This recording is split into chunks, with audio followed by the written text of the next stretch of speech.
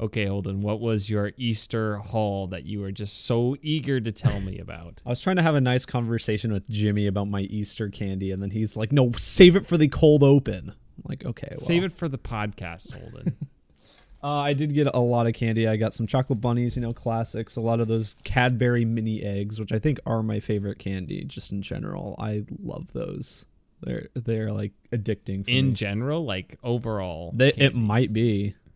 Wow. I'm trying to think of one. I mean, don't get me wrong, I like a Twix a lot. I like a Milky Way, but those Cadbury mini eggs, I think part of it is that it's seasonal, so I can't get them all the time. So it's a little bit more special when I do get them, but they're good. They're very good. They're part of the Easter Battle Pass. Yeah, the Easter Battle Pass. But anyway, you gotta eat a lot of Peeps to grind your way to the Cadbury eggs. I was mentioning I opened this right before we started the podcast. This Russell Stover like vanilla cream egg. Not sure if anyone out there has had these, but I remember having these as a kid and liking them. And I'm eating this now, and I'm like, this is too much now. I feel like I'm too old for this candy, which is it's fine. I feel like that's what happens to a lot of people with certain candy, but there's not a lot of flavor. It's just a kind of mid chocolate shell surrounding a very flavorless, it says vanilla cream. It feels very marshmallowy center though. It's just a lot of sugar, not really worth the ordeal, I think. Yeah, the calories, the fats, the sugars. Yeah. I got some Kit Kats, kind of like the fun size ones. They're like a little bit, they don't have as much length, a little bit more girth to them. I think I like Kit Kats when they're thinner. I think they have Kit Kat Thins. I don't think I've had those, but I bet those are good. Yeah, and then I got the crunch is the best part, really. Yeah, the wafers, yeah. And then I got Starburst jelly beans, which are the best jelly beans because no flavor is bad, and you can just eat a color and know what flavor it's going to be and be like, I hope this isn't disgusting. Which some jelly beans are like that. Yeah, I don't like those. Those are like I think those might be my dad's favorite candy. They're definitely his favorite Easter candy. They might be his favorite candy overall. Wow, the Easter candy in the Sutter household, it's just big. Yeah, pulls weight. I mean, you always think of like Halloween for candy, but Halloween doesn't really have like special candy for it. It's just kind of like normal candy, like regular. Like you'll just find candy like little corn. Okay, I guess, but candy corn's disgusting. It is. It's terrible. It's so bad. Easter's the one that has like special. Even Christmas, I would say, probably has more special candy than Halloween. But yeah, what the heck, Halloween? Get on that. It's just like, ooh, it's orange and black. Ooh, yeah, it's a themed Kit Kat bar. Yeah, our packaging has a witch on it. Ooh. Yeah, no, I haven't had a peep in a long time, so I can't weigh in on those, but I assume they're just not very good. I know we're desperately in need of getting started, but I did try. They came out with Peeps Pepsi. Did you see this? I heard about this. It's disgusting. I hated it. I mean, what a surprise. A Peeps Pepsi is not good. I tried it, couldn't even make it through like half of that bottle. So did they call it Peepsy? No, that would have been too smart. I think it's literally just Peeps Pepsi. Yeah. I was talking to the kids in class. I was like, are Peeps good? They're like, no. If you want to know what Peep tastes like, just stuff a spoonful of sugar in your mouth. It's true. I said, wow. Harsh words from a 12-year-old. I feel like I can eat like 1 or 2 Peeps a year and that's it. And I'm set. My sister used to love them at least. So that's see, Holden, aren't you glad that we could share this delightful conversation with the listeners? Yeah, the audience is thrilled at our their candy thumb is getting a great workout from that skip 30 seconds button. Welcome to another episode of That One Movie Podcast, also known as Tomp, the weekly show where we discuss movies, games, and TV shows in addition to kinda whatever. Mainly we just shout nonsense into our microphones. I'm your host, Holden Sutter, joined by my co-host, Jimmy Youthy. I could have had another cold open because I'm like sleep deprived today, but I'll get into what are you doing? Because I was searching the depths of the internet for something that just out of nowhere cease to exist. Interesting. So, more on that and What Are You Doing? A little tease for you, Holden. Okay. We've got a great episode for you this week featuring our reviews of The Mandalorian Season 3, Episode 6, titled Something Who Cares. Guns for Hire. Okay. Pulled that out of nowhere. Yeah. And then also our review of the Super Mario Brothers movie. Yeah. Very good. Once again, Holden, top class professionalism. Yes. That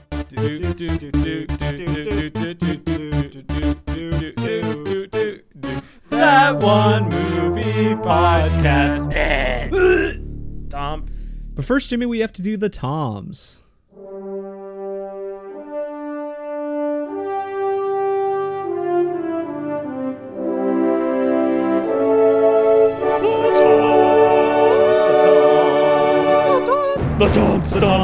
The Toms. Toms is a rapid-fire segment where we rate the news of the week in the world of entertainment on a scale of 3 famous Toms: Brokaw, Bombadil, and Bergeron. Brokaw is the highest, Bombadil's the lowest, and Bergeron is somewhere in between. Jimmy, let's get to it.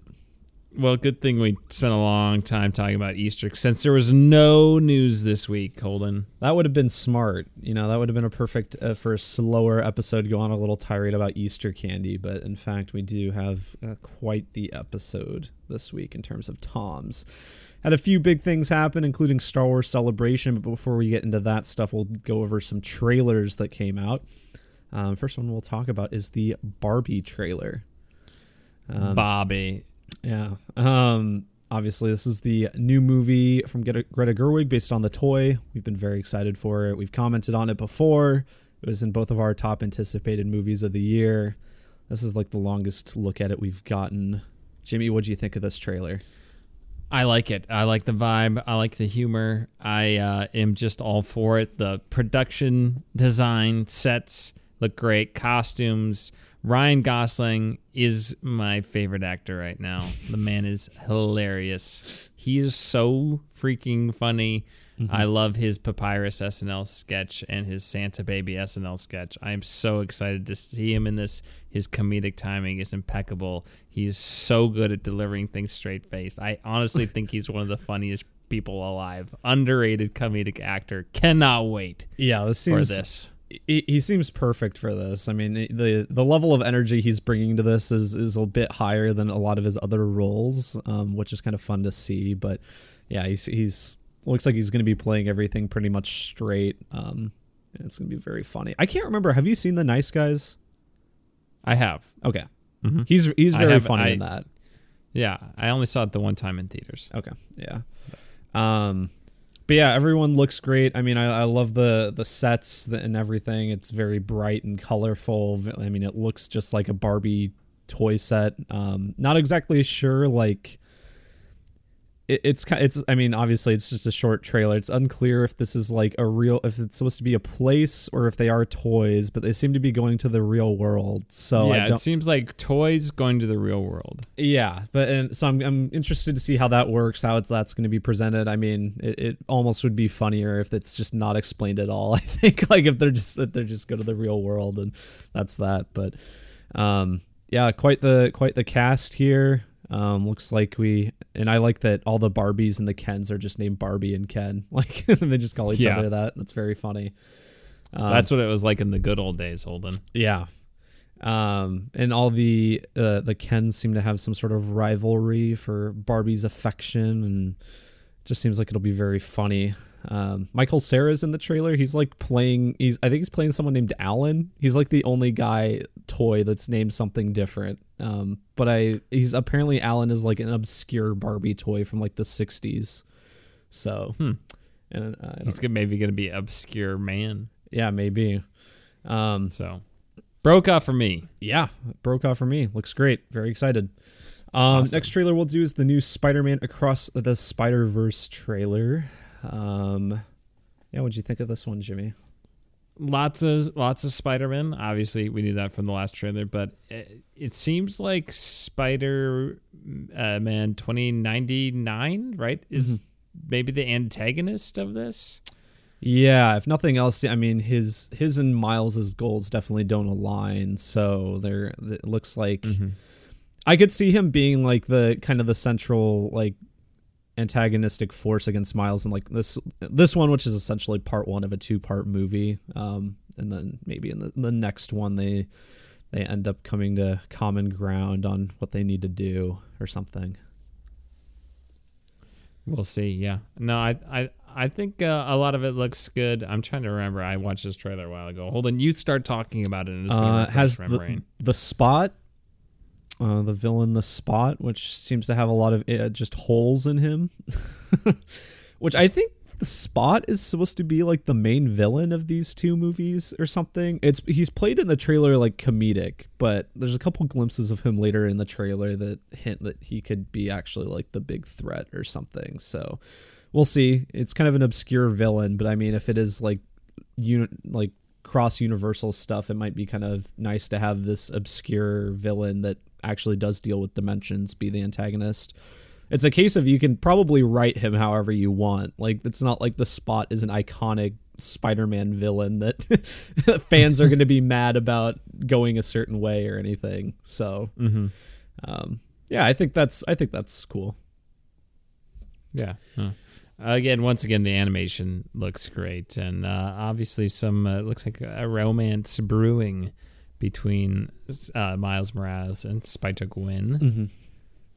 But then like it's like the whole league of the Spider-Man. What did they call like the layer or something? I can't remember what they called it, but yeah, I mean that whole area looks really cool, and I mean it's just gonna be as soon as that movie comes out on like digital or whatever, like you're gonna find just screenshots of like all of the different Spider-Men, and there's gonna be just so many Easter eggs. I mean, there's a pretty clear shot in the trailer of the PS4 Spider-Man. Yeah, there is. But Insomniac, yeah. Yeah. Which the costume was in the other one. Yes. But yeah, that'll be, I don't know. I'm curious to see all the different Spider-Men. I'm sure we'll have a bunch of them doing a bunch of different powers and stuff. It's going to be cool. I think they're all going to be exactly the same. Oh yeah. All the exact like, same. Oh, wow. We're all Spider-Men. Yeah, I don't think there's too Peter B. much... Parker's back, you know. Oh, wait, what? I need to just rewatch that original. Oh, Peter B. Parker. Yeah, Peter B. Parker's back. I need to rewatch the original before this one comes out, because that was 2018. What year was it? 20 Spider-Verse. I feel like it was 2018. Into the Spider-Verse. Which, that's a while ago. Jesus, if it was 2018. Yeah, 2018. Wow. It's been a hot minute. Yeah. Well, I mean, I'm glad they're taking their time, and obviously they're making 2 movies, so makes sense. Yeah.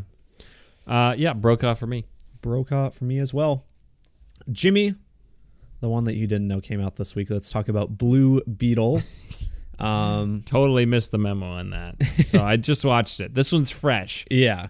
This is the new DC superhero movie that is confusingly not part of the DCU until it either makes money or doesn't, probably. But it's kind of one of the leftovers for the current slate of DC alongside like the Flash and Aquaman and stuff. But yeah, this is the first Blue Beetle movie. I mean, this is a hero that there's quite a solid fan base for, actually.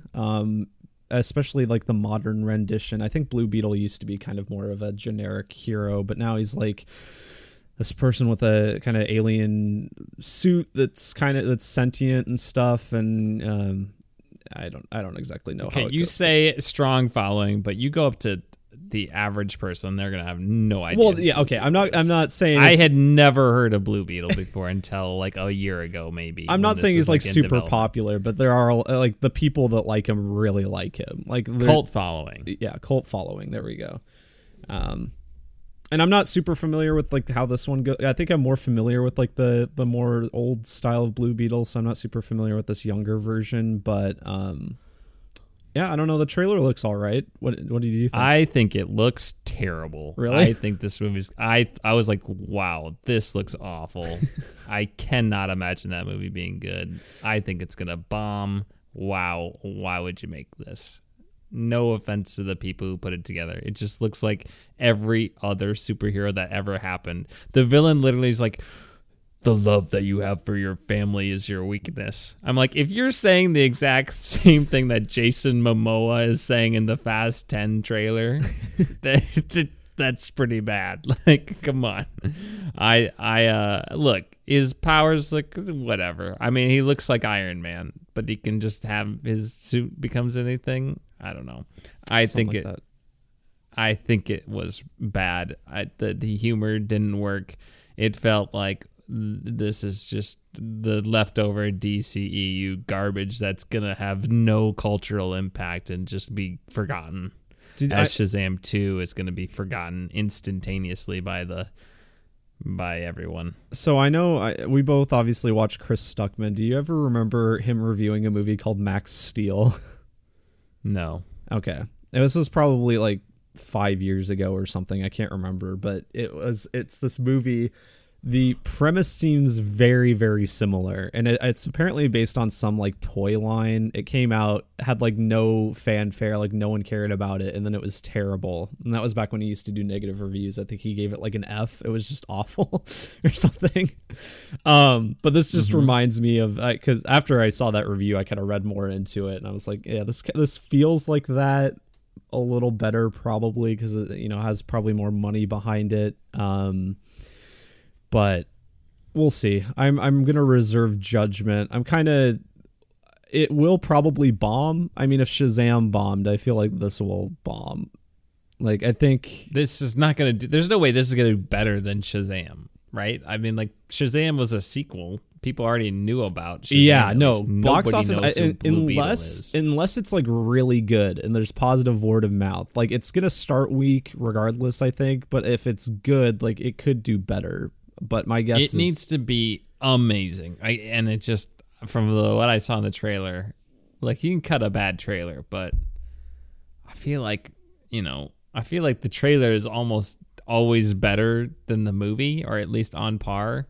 So when the trailer seems bad, that's like, ooh, that's not a good sign. We'll see. I think it looks fine right now, personally. I don't really have any big gripes with it, but I do agree that it looks pretty generic, which is why I'm kind of struggling to find things to say about it.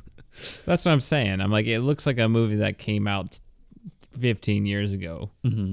And if you're going to make a superhero movie in 2023, you have to be more than that at this point. Like, especially if you're a new IP for DC, good luck.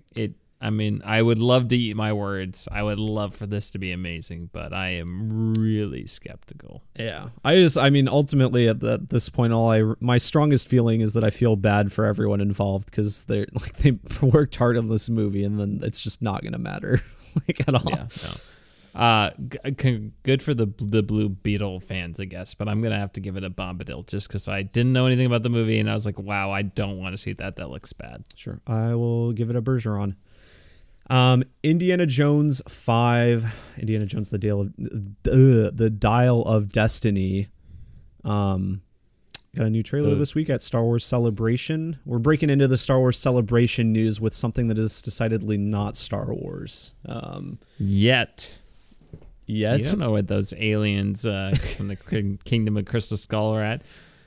Yeah, we're gonna have maybe broke out from the ground, and it's just like the Separatist. Maybe in the next ship. George Lucas recut of like the first 6 movies, in the Coruscant Senate meetings, he's gonna put in the aliens from Kingdom of the Crystal Skull. No, he's just gonna put in Indiana Jones, just in the background, hanging out with E.T. That's the Spielberg booth. Yeah. I still haven't seen anything that's like melting my brain, but I haven't seen anything that's making me not excited for this movie. I don't know.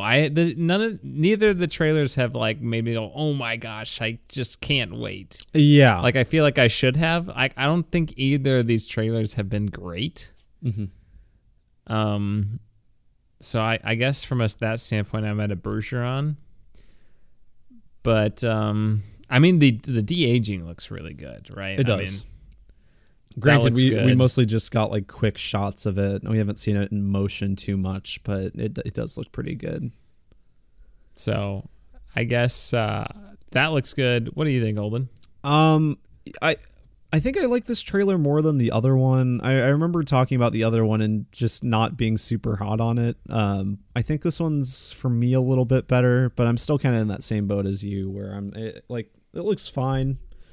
I'm not excited for it. We'll see how it turns out. I mean, Harrison Ford seems to actually be trying in this movie because he actually likes Indiana Jones. And the rest of the cast looks great. I mean, obviously with Mads Mikkelsen as the villain, you can't really go wrong.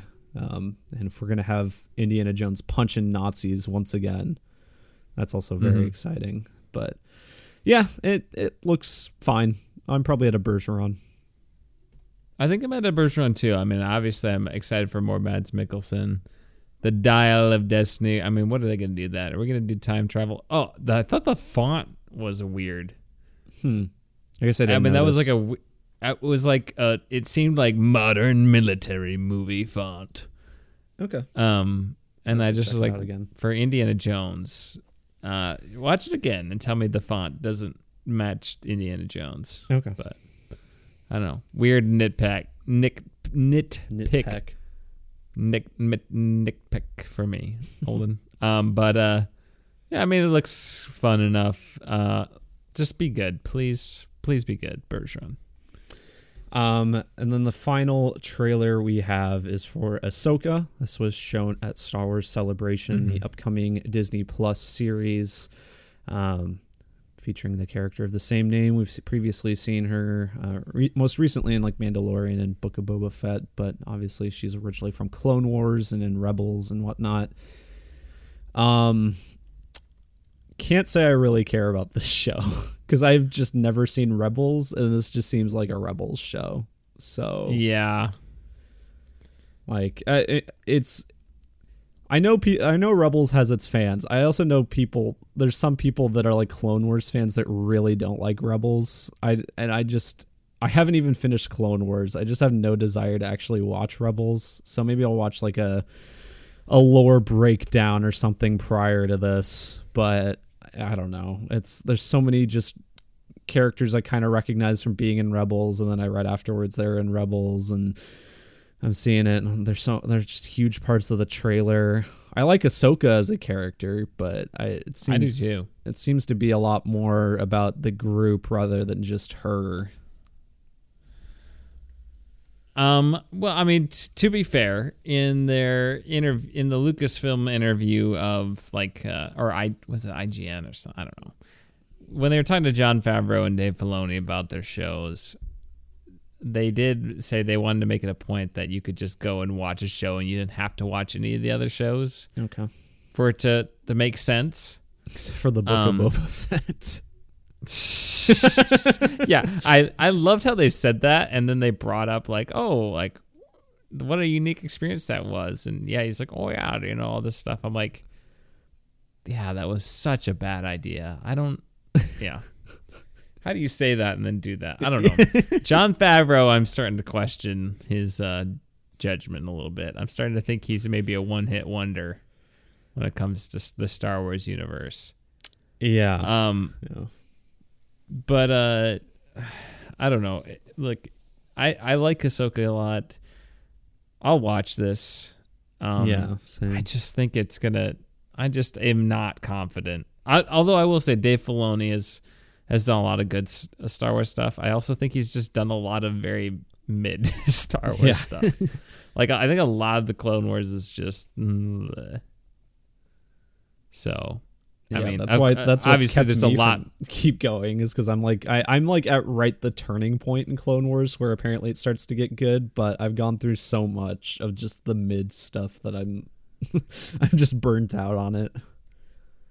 I mean, I will say there's more Clone Wars and less time to do it, but they're like building up to some sort of movie or something. Yeah, well, we can talk about that in a second.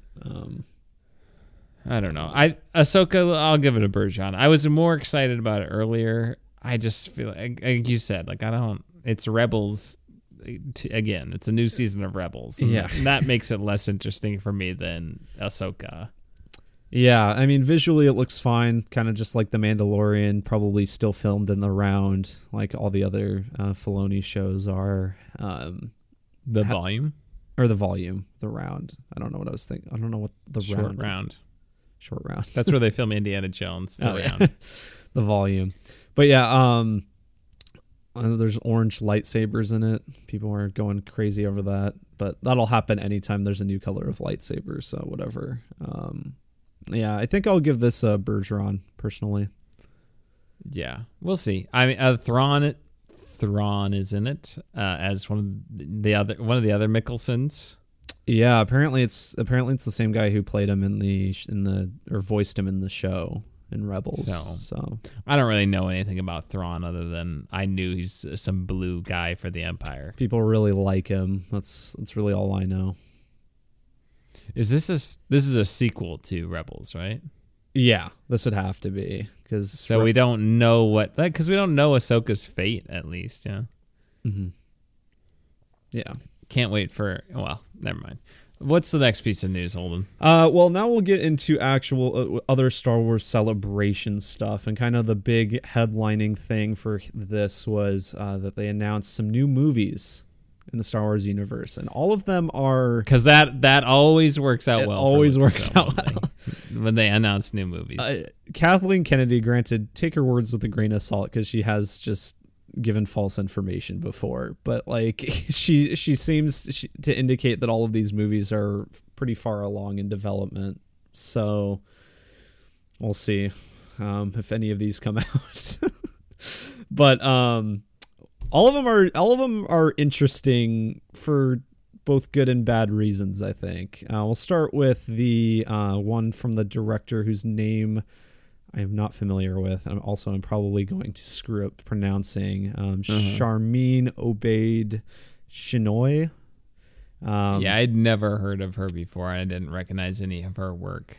She apparently was I don't know if she directed all of, but she was one of the main people behind Miss Marvel, which I thought was a decent show. And I think she had an Oscar-nominated movie. I don't know if she directed it, but that she worked on or something. I don't know. I didn't look too far into it. Anyway, she's going to be directing a film set after the events of Rise of Skywalker and featuring Rey building a new Jedi Order. So here we get episode 10. So it sounds like it's going to be what episode 9 maybe should have been. Yeah, right. Because when they described it, like, oh, the Jedi and their place in the universe and exploring the Force deeper, it's a lot of these themes from episode 8 that were actually probably more of the strengths of the movie that were just completely abandoned in the Rise of Skywalker. So, look, I mean, I think Rey has a lot of potential as a character. I know, obviously, that a lot of people have problems with her and that she's a Mary Sue and whatnot. But I think as a character, she's pretty interesting. I think Daisy Ridley is a fantastic actress and brings a lot of charm and charisma to the character. So, I mean, I would love to see Daisy Ridley get a good character-driven Star Wars movie that it has some maturity and some deeper themes, and not a movie where she goes and fights someone and then Poe Dameron's like, we got to do this before this, otherwise it's all kaput. I don't know. I would like to see a more mature Star Wars movie that has nuance and it's not hitting you over the head with its themes or a plot so simple that's repeated by all the characters and retreading other things. It would just be nice for Daisy Ridley to have that opportunity and flex her acting muscles a little bit. So, look, I'm at a Bergeron because part of me is like, look, Disney, cut your losses. It didn't work. It's at this point. But, they could redeem themselves or they could just dig themselves even deeper.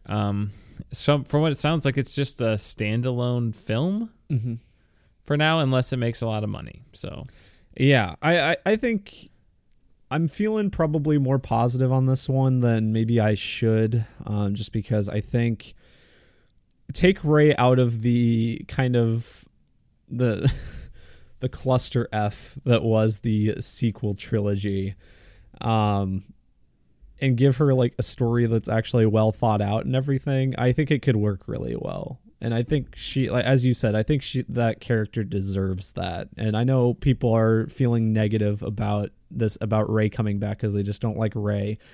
I don't know, man. I think a lot of the negative feelings are misdirected towards that character. Like a lot of the negative feelings from the sequel trilogy are misdirected towards her and Daisy Ridley. So we'll see. I have some hope. But I think I'll probably stick with the Bergeron. Yeah, A New Hope. I'm going to go Bergeron as well. I like the fact that it's hopefully a self-contained story. Mm-hmm. So if it works on its own, that would be nice. More contemplative, deeper thing. But I'm sure we will not get that, and it will be okay. Box office wise, I don't know if this makes a lot of sense. Kids do not give a crap about Star Wars. Like it is not. It is not popular among kids, really. Well, here you go. That's how you get kids in, is you make her train a bunch of teens. So it's equally a teen movie.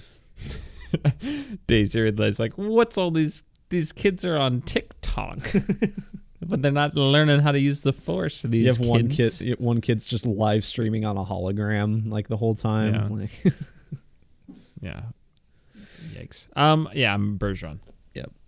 The next one, which you had kind of mentioned earlier, is that Dave Filoni is going to be directing a movie that apparently is going to close out some of the interconnected stories told in The Mandalorian, Book of Boba Fett, Ahsoka, and the other kind of connected Disney Plus series in that New Republic era.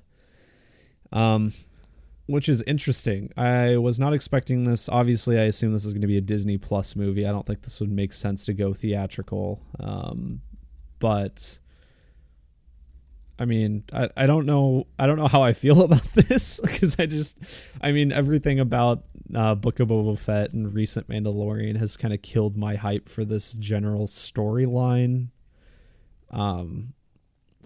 I think it kind of makes sense that this is probably what Mandalorian is building up to currently, but apparently this is 6 or 7 years away. Oh, really? Are you kidding me? Yeah. Oh my God.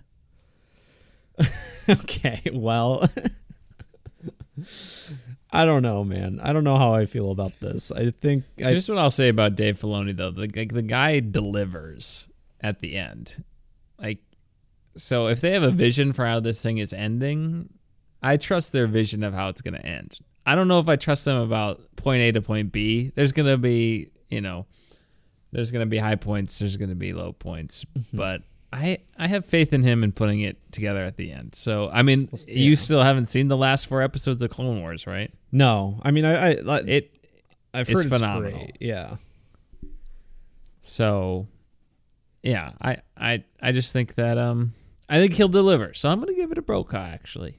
I think I'll give it a Bergeron. I mean, great if it does pull it off. If he does pull it off. How would you feel any more or less confident if it was Jon Favreau? Probably less confident. I would too. I feel like I have more faith in Dave. Well, Filoni I mean, at I this guess, point. like Jon Favreau's directed a lot of movies before, so maybe from that angle I'd feel more confident. But Jon Favreau writing it, I don't think I would feel confident. I don't know. Yeah. But let Dave Filoni do his thing. I'm going to go Brokaw. I'm going to go Brokaw. I'll give it a Bergeron. And then it is really interesting to think. Will it be Disney Plus? Will it be theatrical? I assume Disney Plus. Like I said, I don't think it would make sense to go theatrical for this movie based on shows that only some people watch. But we'll see. I don't know. I think I don't know. Could see it either way there. All right, next piece, Holden. The final one is a new movie directed by James Mangold, obviously currently directing Indiana Jones and previously directed Logan, 3:10 to Yuma, Ford v Ferrari, a lot of things. But it is apparently going to be set 25,000 years in the past and will apparently be a biblical epic about the first Jedi during an era that they referred to as the Dawn of the Jedi. at the event.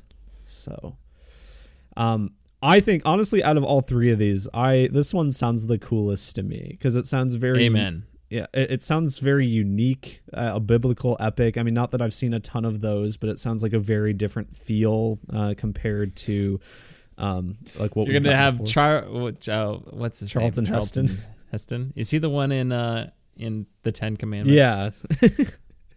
Well, and I think James Mangold. Let my people go. I think James Mangold specifically referenced that and Ben-Hur when talking about this at the event. So very, very cool. James Mangold so far has delivered on his movies. We'll see with Indy how that turns out, but seems to be a very good director. This is probably a Brokaw for me personally. Yeah, it's a Brokaw for me as well. I am excited for it. Definitely going to be influenced by the quality of Indy 5, but James Mangold is just living my dream right now of making Indiana Jones a Star Wars movie. So I suppose he is the superior James. Yeah, he is. Yeah, no argument there for me. I'm going Brokaw, an epic about the first Jedi. Can already think about the sweeping vistas. Some Lawrence of Arabia shots. That's the finding of the Kyber crystal, development of the first lightsaber. Yeah, be awesome. Anyway, we'll kind of go through some smaller Star Wars news here. First of all, the Acolyte, a new Disney Plus series during the High Republic, is apparently coming out next year, 2024. But they described it as Frozen meets Kill Bill. Did you see that? Frozen meets Kill Bill. Yeah. Which I was trying to, like, a lot of the things I was seeing were like people were confused by what they meant, and I don't think they elaborated. Like people were just confused by what they meant by that. I think that's funny. I think from what I understand, the Acolyte, part of its central focus is on like kind of a sister, like some sisters, like characters. Okay. So my guess that's the Frozen, but I'm wondering where the Kill Bill fits in. So I don't know. Just kill a bunch of people? Yeah, it's just very violent and bloody. That's what I want to see out of my Star Wars. Yeah, I mean, I want to see more of that High Republic era. Mm-hmm. Personally, that's what I want to see. Yeah, I think it's a cool era that we haven't gotten a ton of in at least like movies and TV shows. So. Yeah, I want to see more in the past than in the new Jedi Order, whatever the Rey storyline, timeline point is. They finally went out and just defined the timeline, which was a good idea. Yeah, gave each era a name, which is cool. Yeah, cool. I will say that's interesting. I don't know what it means, Bergeron. Give it a Brokaw because it is very interesting. Skeleton Crew. The Daniels are not directing the whole thing. They're just one of the directing teams on this show, but that's still exciting. They're on board. Other directors include John Watts, who obviously has been doing the Spider-Man movies. Bryce Dallas Howard, who's been doing these shows for a while now, and Lee Isaac Chung, the director of Minari, who just did one of the episodes of Mandalorian, but among others. So, what do you think of that directing team? Wow, yeah, really good. Really, really good. Yeah. So no Christopher Nolan though, but I guess not. Despite that, I will give it a Brokaw. I'll give it a Brokaw as well. Apparently, Kathleen Kennedy says the Taika Waititi Star Wars movie is still happening. Her quote was, "He's writing the script himself. He doesn't really want to bring others into that process, and I don't blame him. He has a very, very unique voice." So apparently it is happening, but they probably just don't know how far along it is. Whatever. I still doubt this is happening. Yeah. So I'm going to say Bombadil for lying to us. And then the final piece of Star Wars news I'll hit is that Andor Season 2 is going to be releasing August 2024. Apparently it is halfway through production currently. And it'll have, by the time it's done, it'll have about a year of post-production. So nice. Next year, definitely will be on the most anticipated TV shows and whatnot of next year. So I'll give that a Brokaw. Yeah, I'll also give it a Brokaw. Very exciting. All right, Jimmy. We're so far into this podcast and we still have other news. We're just getting into the Star Wars celebration.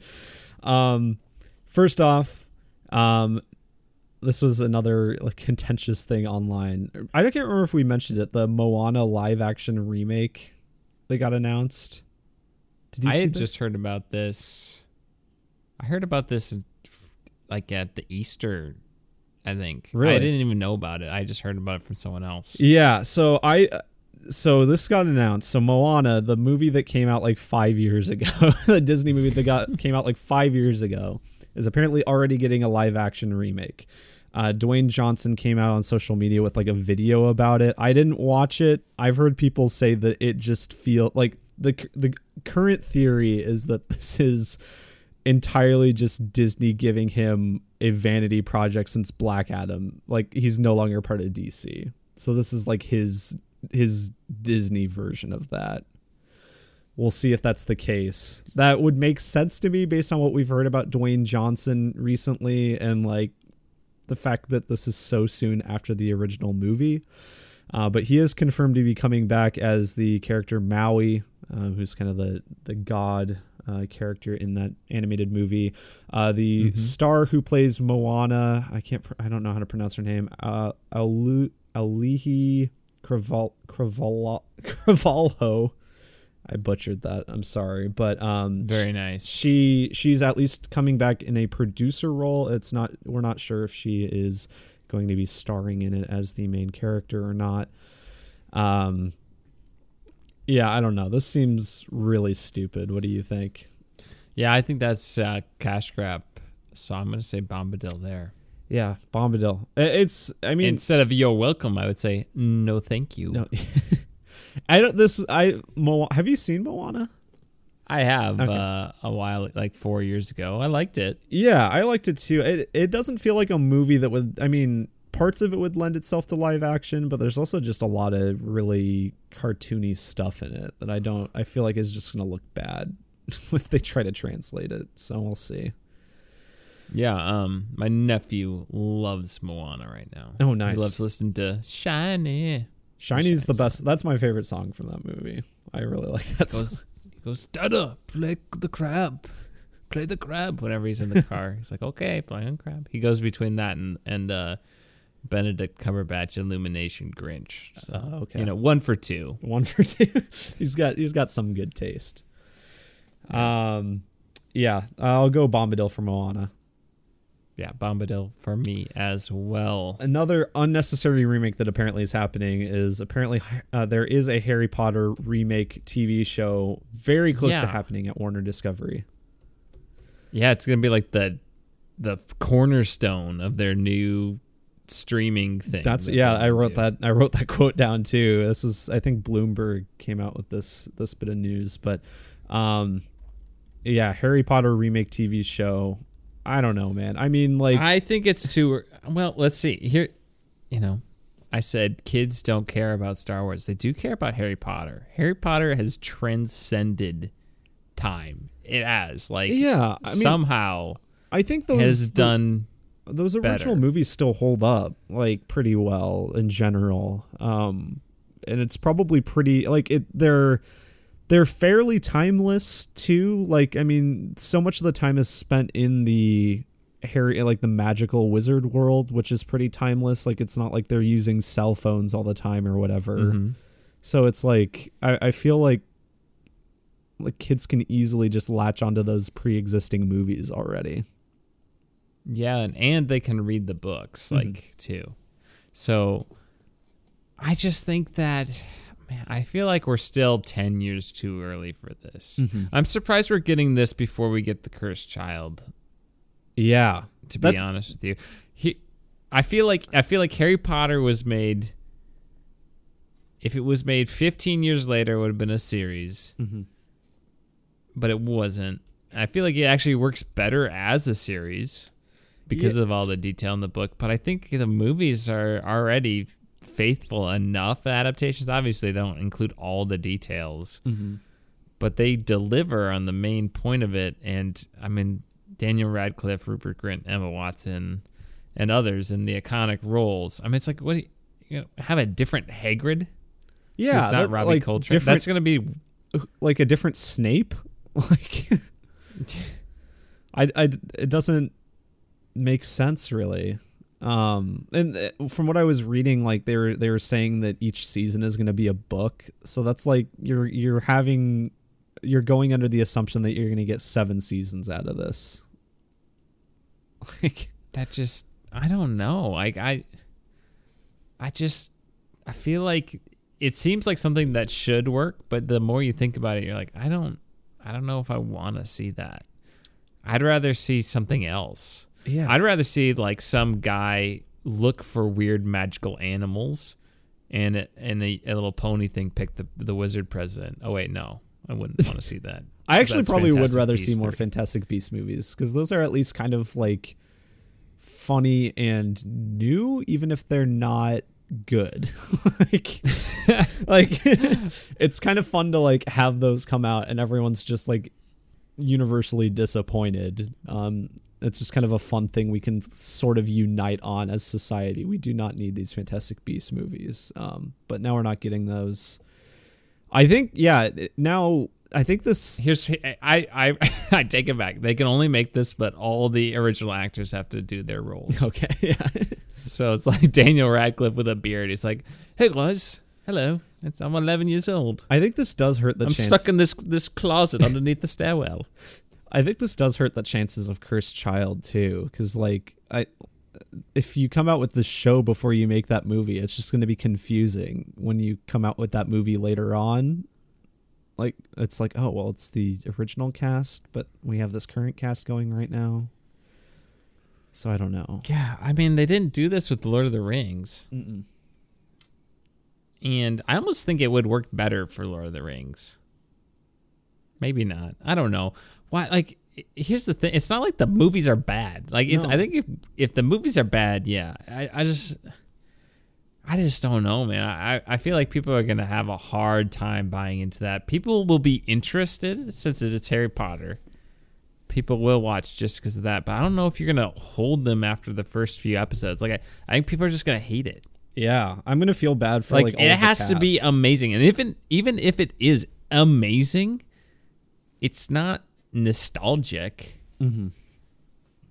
As like, you know, the Cursed Child would work because it's got, you got the member berries of Daniel Radcliffe and Emma Watson, and like half the charm of those movies is you get so attached to that original cast, and I just don't. It'd be like if they remade the Star Wars movies. What the heck? It kind of would be, honestly. Like they're so iconic at this point. I think it's a bad idea. And then what are you like? You're probably not gonna like use the same like score.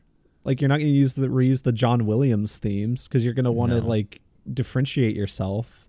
So then you also have like that angle where like that music is so iconic. And that's where I'm saying Harry Potter should be like Star Wars, where it's a generational thing, and now you just have a new generation of characters. Yeah, set in the same world or that's whatever. Where I'm at. I mean, have you don't even a have new to mention that original characters that much. Just have new people. Have a new generation of kids. Harry Potter is ours. It's not theirs. Not my Harry Potter. Anyway, we talked about this for a while. I think I'm going to give this a bombadil. I am too. It's worse the more I think about it. Yeah, me too. Jimmy, we both liked X and Pearl last year. They're currently working on the 3rd movie in the series, Maxine, and it has quite the cast. Did you see the cast announcements for this movie? No. So it has Lily Collins. So this is all in addition to obviously Mia Goth. But Lily Collins, Giancarlo Esposito, Kevin Bacon, Elizabeth Debicki, Michelle Monaghan, and others. Oh, others. And others. I really like their work. There were others that I didn't quite recognize, but those were the ones that I did actually know by name. So nice. Wow, that's crazy.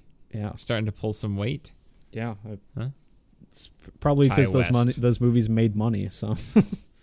There you go. Giancarlo Esposito in a horror movie.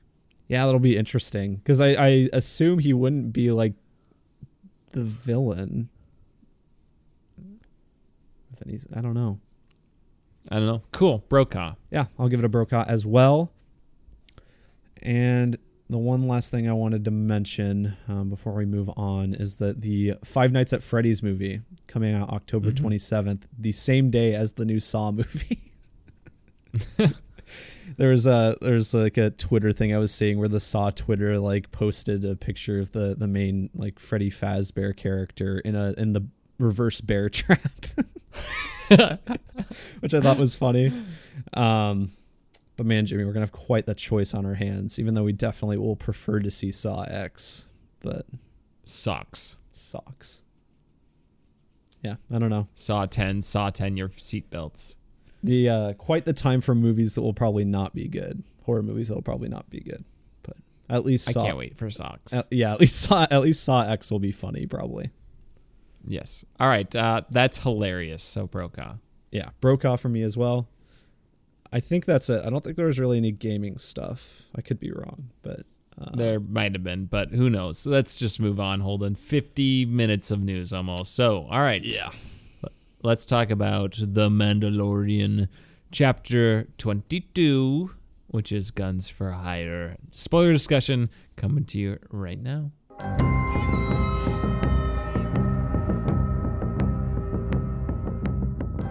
All right, Mandalorian Season 3, Episode 6, as you said, titled Guns for Hire.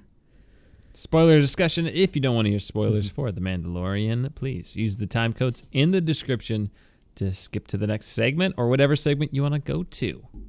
All right, now that you have been warned. Guns for Hire, Holden. What did you think about this episode? Not a fan. Not really. I think there's parts of it that are fine, I think, but I'm just like even anything that's like remotely fine in this episode, I'm just like it's still not doing anything. The show is still just not doing anything. I'm so like even just the most mediocre things are like making me angry because this season just feels like a big waste of time. Even like the other seasons of this show are like they would have these like more standalone episodes, but it would be kind of like every other episode at most, and then you'd have an episode that's like crucial to the plot or whatever, or the overall arc, and we're just not getting that here. There's just nothing. I'm so like anything that was plot relevant in this episode is like 5 minutes of the episode, and the rest of it is just meandering and this random mystery that is very obvious, and who cares? Like, great Scott! Yeah, like Marty. The droids are attacking everyone, Marty. There was not a single second I didn't I'm know this. I'm gonna hit this override button. That's gonna send 1.21 gigawatts into the brains of these droids, Marty. There was not a single second of this episode where I didn't know that Christopher Lloyd was the main villain. Like as soon as he's introduced, I'm like, it's obviously him. Like you're just gonna have him as this random side character? No, he's the villain. And then Christopher Lloyd just didn't look like he didn't know where he was for most of the episode. Like, his performance, I think, was honestly kind of bad. Like, I don't know. The more I'm talking about it, the more I dislike it. Honestly, I was going into this review like not as bad as I thought it was going to be, but I kind of hate it now. What do you think? In a vacuum, I don't hate this. I actually kind of like it. But it's not in a vacuum. So I relate to you. If this was the second or third episode of the season, I think it works a lot better for me. Yeah. Here are a couple things with it. First off, you have Jack Black, Lizzo, and Christopher Lloyd all in the same episode of Star Wars. Yeah. Like, that is incredibly distracting. Yeah, I mean, obviously they're no stranger to having celebrity cameos, but it takes you out when there's that many. Like, have Jack Black in an episode, have Lizzo in an episode, have Christopher Lloyd in an episode, have them all be in different episodes or something. Or like in a costume or something. Yeah. Like they're literally just obvious. This is who I am. Mm-hmm. Yeah, and obviously Jack Black would be great in a costume and everything. He's but yeah, it's just I don't know. Here's the biggest thing for me with this is an episode of Star Trek. This is just straight up a Star Trek kind of is. You're right. Which I think is the biggest why I kind of like it. I'm like, this is Star Trek. Like they're talking about like, oh, this is our direct democracy, and oh, what would our society be like without the droids? And oh, look at this society that we built, and all these things. Oh, the people can just focus on arts and culture because of this. And it's like, it reminds me of, we read this, I think it was John Maynard Keynes, the famous economist, who like predicted what the world would be like, and this is kind of the version of what he kind of thought the world would be like in the 21st century. Because he thought everything would just be automated and people wouldn't really have to work jobs anymore. Maybe like it's just a few hours a week. Still waiting for that. But maybe someday. He also thought that we wouldn't be satisfied because like humans have an innate need for work. But beside the point, Holden. I thought that was all really kind of interesting. But it did not feel very Star Wars at all. Mm-hmm. If anything, it felt like Rian Johnson commentary in The Last Jedi, which feels out of place to me in Star Wars as well. Where it's just very much more like, obviously we're contemplating these things at hand. More where, I don't know, if you have something like that in Andor, it just has a little bit more nuance. But this is like, it's just an adventure of the week where we go down and land on some new planet and find out about their society and go on a little mystery adventure, and then we're done. And meet some, maybe some celebrities are there. It was just like, this is Star Trek. I don't know what to tell you. And if it was just an episode of Star Trek, I think I would kind of like it. But it being the pre-antepenultimate episode of the season, Holden. No, antepenultimate. Yeah, the antepenultimate. Shoot, mess it up. The antepenultimate episode of the season, the third to last. It doesn't work at all, does it? No. And then just randomly at the end, they're fighting the Mandalorians, and that was silly. Yeah, in my opinion. I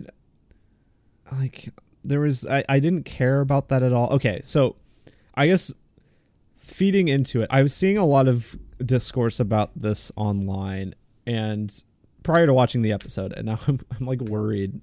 People are like, is the Mandalorian becoming the Bo-Katan show? And like there were some articles I saw, kind of clickbait articles, where it's like, oh, is like Bo-Katan gonna, like, is she slowly have they gone the woke main, like, character? Because I mean, she's the Mandalorian, Holden. Yeah, well, that's she's the thing. The like, she could be, like, time. she could become the central focus of the show theoretically. I don't think it will, because obviously Baby Yoda and Din Djarin are like so crucial, especially the Baby Yoda thing. But I don't care about her yet, really. I like kind of parts of her arc where she's becoming more like in tune with like the old ways and stuff. I think that's kind of intriguing as part of a better character, but I don't think there's like enough about her alone, like like in the Mandalorian, for me to really care about her yet. Because like, as you mentioned earlier, like Dave Filoni and them are like, you don't have to watch the other stuff. Well, that's fine, but since I haven't watched a lot of her in Clone Wars, I don't really care about her in this show yet. Mm-hmm. So I like her. The increased focus on her is just not working for me yet. No, it's not working for me either. Gosh, what was I going to say? Oh, yeah. What has been Din Djarin's character arc this season? Nothing, right? I He mean, literally has he hasn't thought about anything. he finished what he wanted to do. If anything, in the he's second regressed episode. he's regressed to not liking droids again. Yeah. I was confused If by anything. that. What? That didn't make sense to me. Remember when he was like, man, IG-11, got to get him back up and going. Yeah, so are we as the audience supposed to see that as like, oh, well, IG-11 came back to life and tried to kill him, and now he doesn't like droids again. Is that it? I don't know. But that doesn't make sense. Like, even if that's the explanation, it doesn't make sense. So, yeah, you're right. That's really stupid. I was kind of thinking, like, when he was talking about the droids in this episode, I wasn't really pinpointing why it felt weird, but that's true, because he had evolved past that as a character. That's the problem. I agree with you. The focus on Bo-Katan, which I don't even like dislike Bo-Katan. Mm-hmm. She's pretty cool, but like I'm not watching The Mandalorian to watch Bo-Katan. Mm-hmm. I'm watching The Mandalorian to see the Imperials go after Baby Yoda, and Din Djarin's like, no, don't do that, please. That's why I'm watching The Mandalorian, and there literally has not been a single second of that. Yeah. I don't even necessarily... Instead, we got space pirates. Yeah. Which were lame space pirates. And that one guy flew away, and he's going to come back sometime. Okay. God. And then we have freaking Ahmed Best. He just showed up, and he's not there anymore. There hasn't really been any development on Grogu's past or future or anything other than, oh yeah, remember he got trained by Luke Skywalker so he could jump around now? Yeah, and he just does that like once an episode, so then the audience is like, oh, that's so cute. But that's all it is. I feel like it has just been an entire season of filler. Literally more important stuff happened in the Book of Boba Fett for The Mandalorian than in The Mandalorian Season 3 for The Mandalorian. Yeah, honestly. Yeah, because I mean, everything he wanted to do, he just got done in the second episode. And everything since then, it's been like half-hearted, just basically going with Bo-Katan and Bo-Katan. I don't know how you say her name. She says Bo-Katan and everybody else says Bo-Katan. Yeah, so they're inconsistent, but yeah, just can't wait for them to fight the Mythosaur. Remember that whole thing? Oh my god. No, I actually did forget about that. I did too until now. It's just like, and Moff Gideon, we still haven't even seen him. And it's just going to be a big pile of poo in these last two episodes. There's two. And then freaking Mace Windu's going to show up, and we're all going to think it's amazing. And then we're all going to forget about how bad the rest of the season was. Yeah, I mean, there's two options here, right? There's either A, they bring in Moff Gideon and the Mythosaur and everything in these last two episodes, and it's convoluted and rushed and doesn't work. Or B, one or neither of them one of them doesn't come back, or neither of them comes back, and then it's just not satisfying to the overall arc of the season. Like, I don't feel any stakes. It's like, no. Oh, we're gonna reclaim Mandalore. Like, okay, there's no urgency to that. No. There's no impending threat. I don't know if I feel like what we're supposed to think, or what we're supposed to be getting to, is like Moff Gideon wants to take Mandalore or whatever. That's like, so we're like working against him to do that, but like that has not been made clear if that's the case. And so because of that, there's just no urgency. And also, like, our main characters don't even like really know anything about Moff Gideon escaping or whatever right now. Like, they're just kind of they're meandering along. I just can't believe they took 2.5 years to make this show, and literally 2/3 of the season has been just straight up filler. Mm-hmm. And it's an 8-episode season. Like, what have you been doing? What have you been writing? I don't know.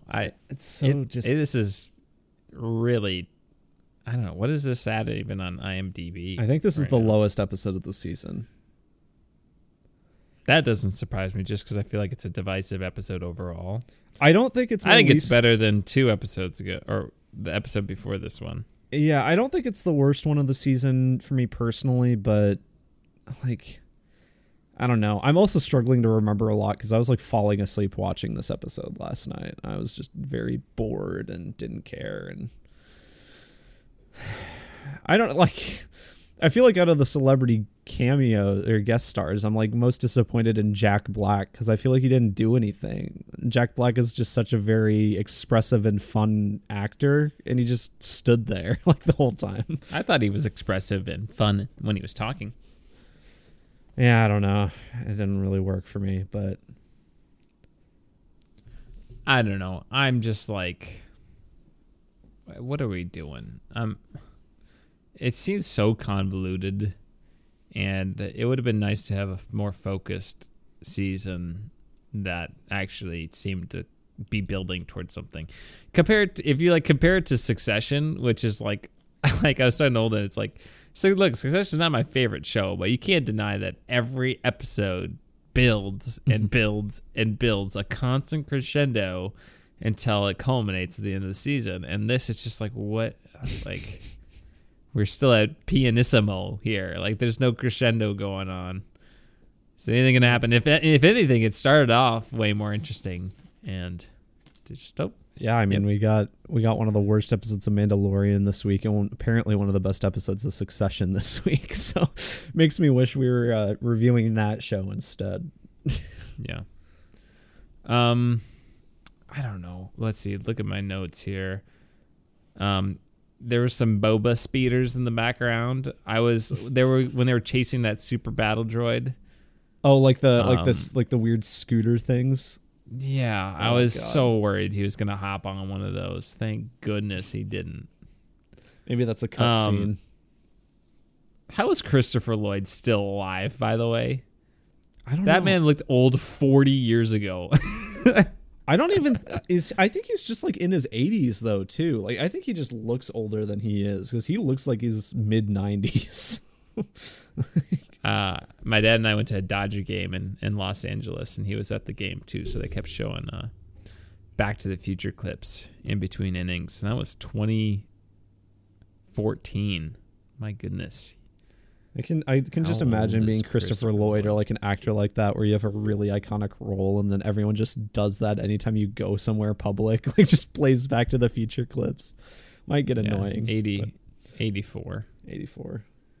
Yeah, he would have been.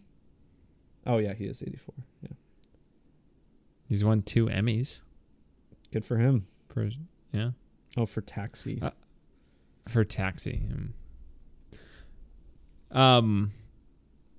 I don't know. I think I had one other. Oh, just the opening scene. That was weird.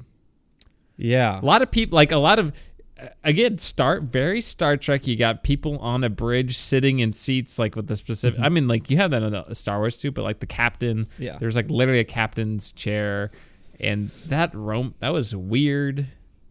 That was weird. I didn't really get that scene. I mean, it obviously setting up the Mandalorians for the end of the episode, but it felt really out of place. Felt very Star Trek. Mm-hmm. Yeah, I don't know. Baby Yoda got knighted for some reason. I don't know why. It was pretty funny, cute. I have no idea why it happened. Yeah, I'm trying to think of like what that scene when Lizzo was just like. Was like giving out awards, like congratulating people. It reminded me of like some comedy where it's like a parody of like scenes like that, like the end of A New Hope or something, where everyone's being commemorated. I don't remember what it is though. It kind of felt like a parody of that inadvertently though, because she just like kept going, and then kind of the cherry on top was giving Grogu a knighthood, even though he didn't do anything. like why a knighthood? Yeah, I don't know. Why not knight the Mandalorian? Yeah. Or Bo-Katan? Okay. I don't know. Also, I don't remember. Was that the first time we saw the Darksaber this season? No, they used it before. Okay. Because when he was fighting that thing. Also, the Darksaber, that freaking scene was like the end of Deathly Hallows. When Harry's like, well, actually, I disarmed Draco. Oh, yeah. That's what I was thinking, too. Disarmed Snape.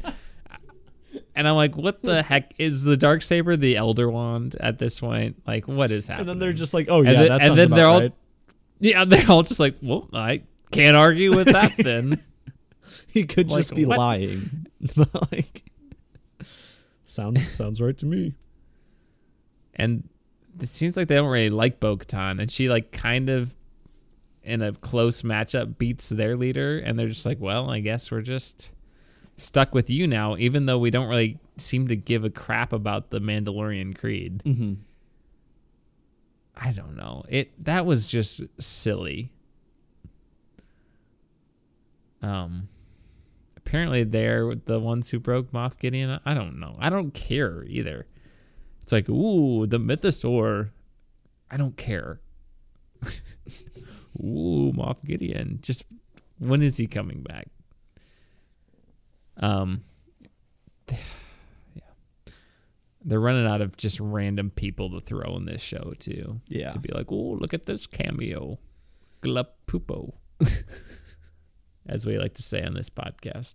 I think that's enough Mandalorian this week. I was saying this episode was going to be good. I was wrong. I don't hate the episode. I just hate the season as a whole right now. I don't hate it. I just am very disappointed. Yeah. It's just that we waited 2.5 years for all this filler nonsense.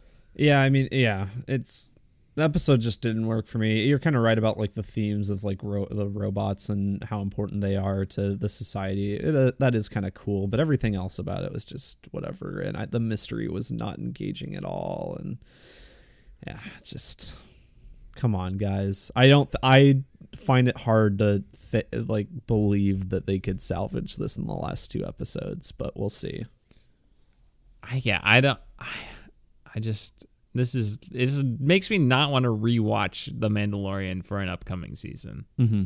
Yeah, because you'd have to watch through all this. Although, actually, you probably wouldn't have to because so much of it doesn't matter. You can just skip most of this season. Yeah, that's funny because it's true. All right, just big missed opportunity so far. We'll see. Like I said, Dave Filoni delivers, so I know he wasn't as involved this season, but maybe they said, "Hey, Jon Favreau, what are you doing here?" All right, the last 2 episodes for you. Hey, come on, guys. You see this cowboy hat I'm wearing? Yeah, channel that energy. All right, let's talk about the Super Mario movie. Yes. Super Mario Bros. Movie, not spoilers, coming at you right now.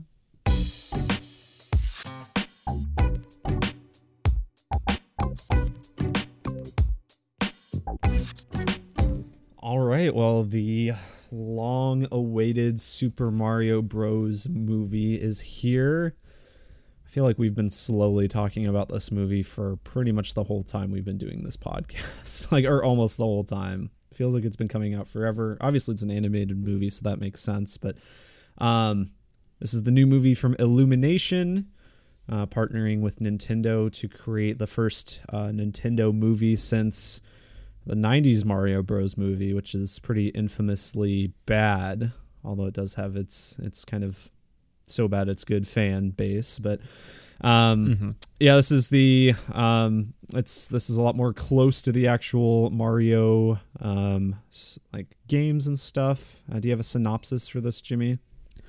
Oh, I will pull one up right now. I could just say it's Mario. I just Googled synopsis. That's not helpful. All right, Holden. Here we go. Ooh, short one. With help from Princess Peach, Mario gets ready to square off against the all-powerful Bowser to stop his plans from conquering the world. And rescue his brother Luigi. Yeah, this... I also saw that this is the highest opening weekend for an animated movie ever. Apparently, $377 million. Beat Frozen 2. Thank God. Not that this is my favorite movie or anything, but can't believe Frozen 2 is on the top of that spot. Just knock it down a peg. I thought this movie was fine. What you think? I thought it was fun. Yeah. Here's my thing with this. If you don't think about it, it's a fun time. Mm-hmm. It's not. The plot does not make any sense. Character motivations, forget about them. Yeah, it's the most basic story you'll probably find anywhere. It's so bare bones, but works. But look, all right for the movie. It's fun. They had the stuff from the video game. I thought the voice cast was fun. Mm-hmm. They leaned into the video game stuff that works. It flies. I mean, this thing just is just going 100 miles per hour the whole time. Probably to its detriment. I think it could. There is no depth to this. It is just all incredibly superficial. Mm-hmm. There's no peeling back any layers of anything here. It's just what it is, and it's fun, and don't think about it, and just eat your popcorn and have a good family time. And I think that's reflected in the tomato meter, which I don't put a lot of stock into, but I mean, I think just the difference here between the critic score, which is a 57%, and the audience score, which is a 96%, I feel like that does not surprise me at all for this. No, because it's not a great movie. The animation looks good. Yeah, visually, I think it's pretty fantastic. Animation looks really good. I like the style of it. The writing, there's just no depth to it. Paper thin. Don't expect the Pixar like making you reflect on your life. It's not Puss in Boots the Last Wish where you're like you just have to believe in yourself. But even then, that's like just like at the end of the movie. That's like all. They're all like, "Hey Mario, have you noticed that you just don't ever give up?" That's pretty cool. That kind of thing. That's about it. No substance. It's fun. Look, I had fun. I don't think anybody's gonna see this and like go, "Wow, I'm offended." No, maybe some really diehard Mario people, maybe, but just if you're a casual fan and you just want to see a fun little animated Mario thing, and you played a Mario game once, this is fun. I do, and I think you'll won't be super disappointed. No, I do think you get more out of this movie, like the more familiar with Mario you are, to an extent, at least. I mean, I feel like if someone didn't know much about Mario at all and went into this movie, they might hate it. That's true. I'll give you that. Yeah. Yeah, because I feel like so much of this movie does rely on like references, whether it be visual or audio or whatever, to the various games. And that's like the majority of what the movie is. That's kind of what replaces any sort of substance that might be there, is just kind of saying, oh, that's cool, and I know that. Oh, it's the fire power up, or the mushroom that makes you big, or the Mario Kart thing. You're in a cat. Rainbow Road. Yeah, like that kind of thing. And lots. I mean, I feel like describing it that way, like lots of movies that do that are annoying. I mean, we criticize Star Wars and The Mandalorian for bringing in, like Luke Skywalker or whatever, and it's just kind of annoying when it's just like a reference for the sake of a reference. But I feel like it kind of works here because it's just it's more about just seeing this like quirky world unfold out on the screen, and like it doesn't really try to explain itself too well, which it doesn't need to. So you're kind of just seeing all these like weird things happen, and it's kind of fun. But yeah, I think that's why it probably works. I agree. I think a lot of it's integrated really well. Mm-hmm. Yeah. It's not like the character from another thing walks by the camera and it's like, oh, leave it there. I mean, there is like some stuff in the background where it's, Space Jam 2-esque, where it's like pause the frame and look at everything you recognize, but it's better than that. Yeah, there's really not a ton of that, which I guess I was kind of surprised by. But yeah, it's like, I mean, there's the point in the movie, which is it's in a lot of the trailers and stuff, when they're going in the obstacle course or whatever, and Peach says, "Oh, like this is a power up, like it makes you stronger, and then it goes away if you get hit." Like it's just like how it is in the game, and it's just so matter of fact in the movie. Like it's like it doesn't really make sense, but it doesn't really need to. It's just kind of like, oh, whatever, it makes sense because it was in the video game, but. Yeah, that's all cool. I think, okay, so I didn't mention this at the beginning. I've seen this movie 3 times. I should have mentioned that at the start. I feel like I am the resident expert of this movie because I had to see this 3 days in a row. I saw this Thursday night with you, saw it Friday night as soon as I got back to Lincoln. I like rushed home after work because I went with my brother and I was trying to make a showing when I reached Lincoln. So, saw it then, and then I saw it Saturday night with some friends from Lincoln and got a little tipsy beforehand. So that was kind of fun. But you didn't talk them into John Wick 4? No, I did see John Wick 4 with my parents on Saturday. I saw a lot of movies in Lincoln this weekend. Just because a lot of people wanted to go with me. But no, we went to the Super Mario Bros. Movie instead. where was I going with that? I'm trying to remember. How is this movie the second and third time, Molden? How does it hold up? What do you notice? What was different about the viewing experience? So I think the second time I didn't like it quite as much. I think strangely, even though I feel bad about saying this, I feel like the beginning part just dragged on a little too long before they went into the Mushroom Kingdom. Like, and it's not even that long of a section of the movie. And like most of the movie just moves by so fast. But like seeing it the second time, I was like, there's so little substance to the movie on its own. And I basically noticed all of the references or whatever the first time in that area. So I was like, there's not really much here for me to try to look for. But yeah, I don't know. It wasn't as good the second time. The third time, granted, I was a little tipsy. I liked it more. I was probably more up to speed with where I was the first time on it. So I kind of just had a little dip in the second viewing, but kind of back up now.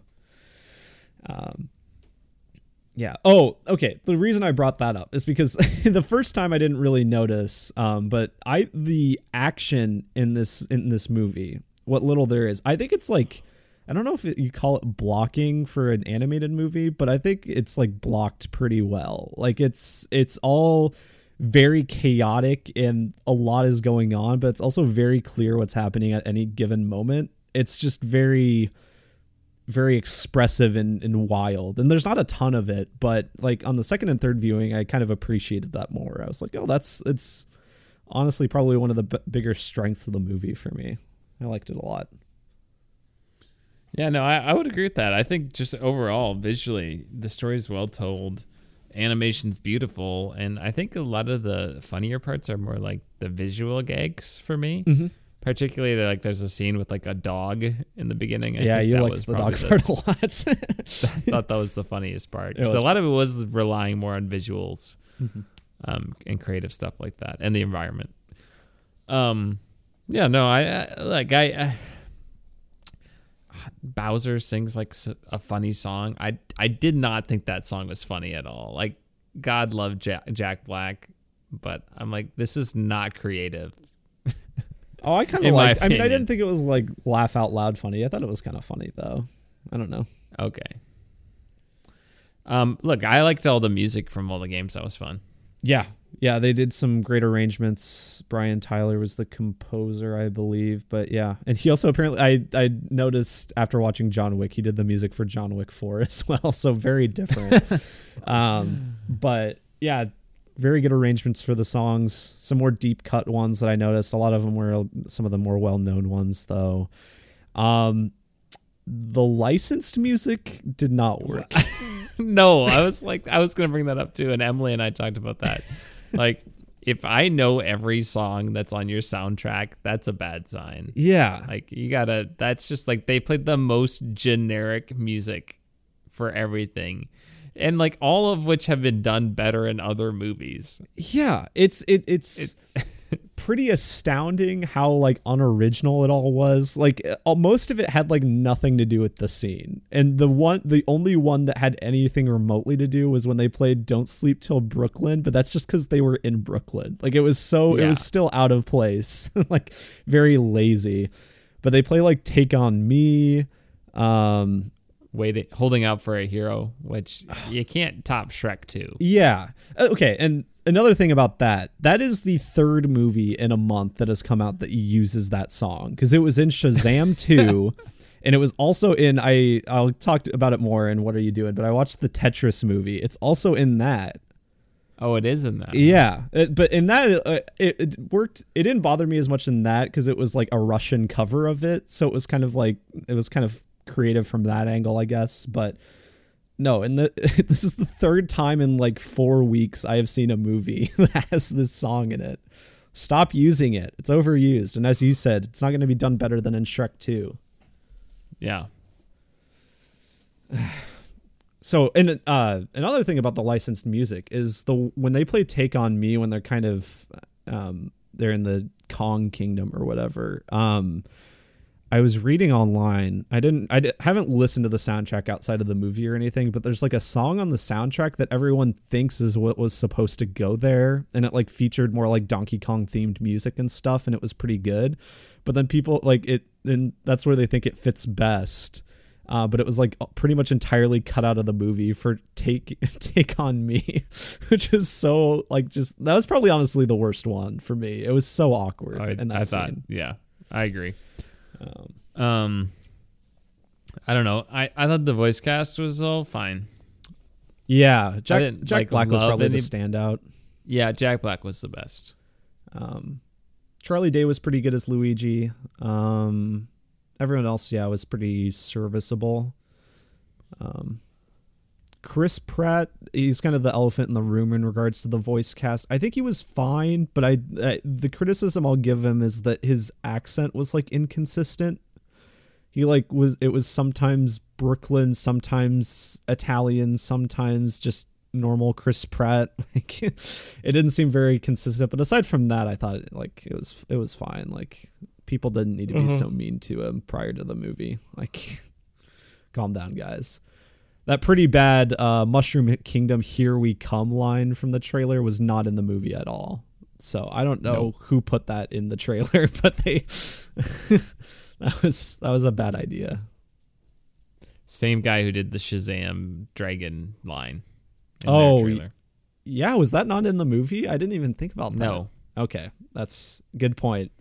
Someone has a vendetta out for these actors. Yeah. Anything else to say non-spoiler wise, Holden, before we give our ratings and recommendations? I don't think so. No, I don't think so. No, well, hopefully you remember because he did see it 3 times. So, and I saw it once almost a week ago. So you're going to have to do some heavy lifting here and spark my memory. Mm-hmm. But I'm going to say if you like Mario, just go see this. Mm-hmm. If you're just at all on the fence, just go watch it. I mean, it's got a 96% audience score. I'm not sure what its cinema score is, but I would imagine it's probably like A-. Yeah, probably the worst. Not too far away, yeah.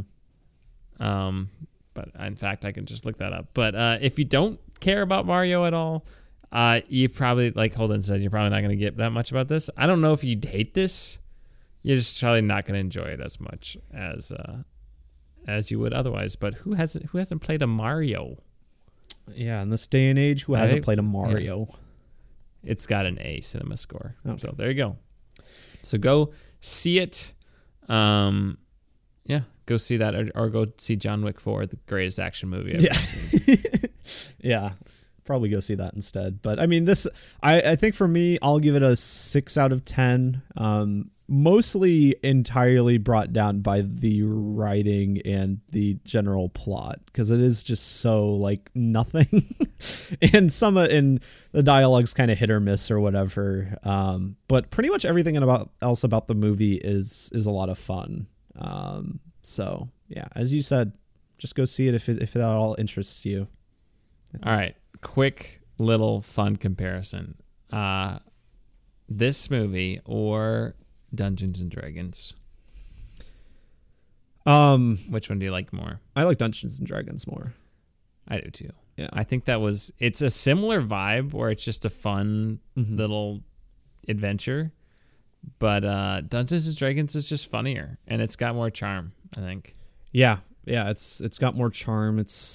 I mean, once again, not the most complex plot or anything, but it does have a little bit more there than this movie does. Almost any movie has more than this does. I would sooner rather see that again, but that's also because I have seen this movie 3 times now, so I really just I do not need to see this movie for quite a while. Did you when you went to it, did you go, here we go again? I should have. Dang it. I didn't do it. You missed it. You didn't even wear a Mario hat any of those times? No, I have a Waluigi hat that I kept meaning to wear, but I forgot. Also, Waluigi's not in the movie, so it would have just been awkward. He's not. Neither is Wario. Yeah, I bet they're saving that for the sequel. That's a good sequel bait. Yeah. Mm-hmm. Remember when Elon Musk played Wario in SNL? Yeah, I do. I actually thought about that the other day for some reason. That was bad. Yeah. Try to forget.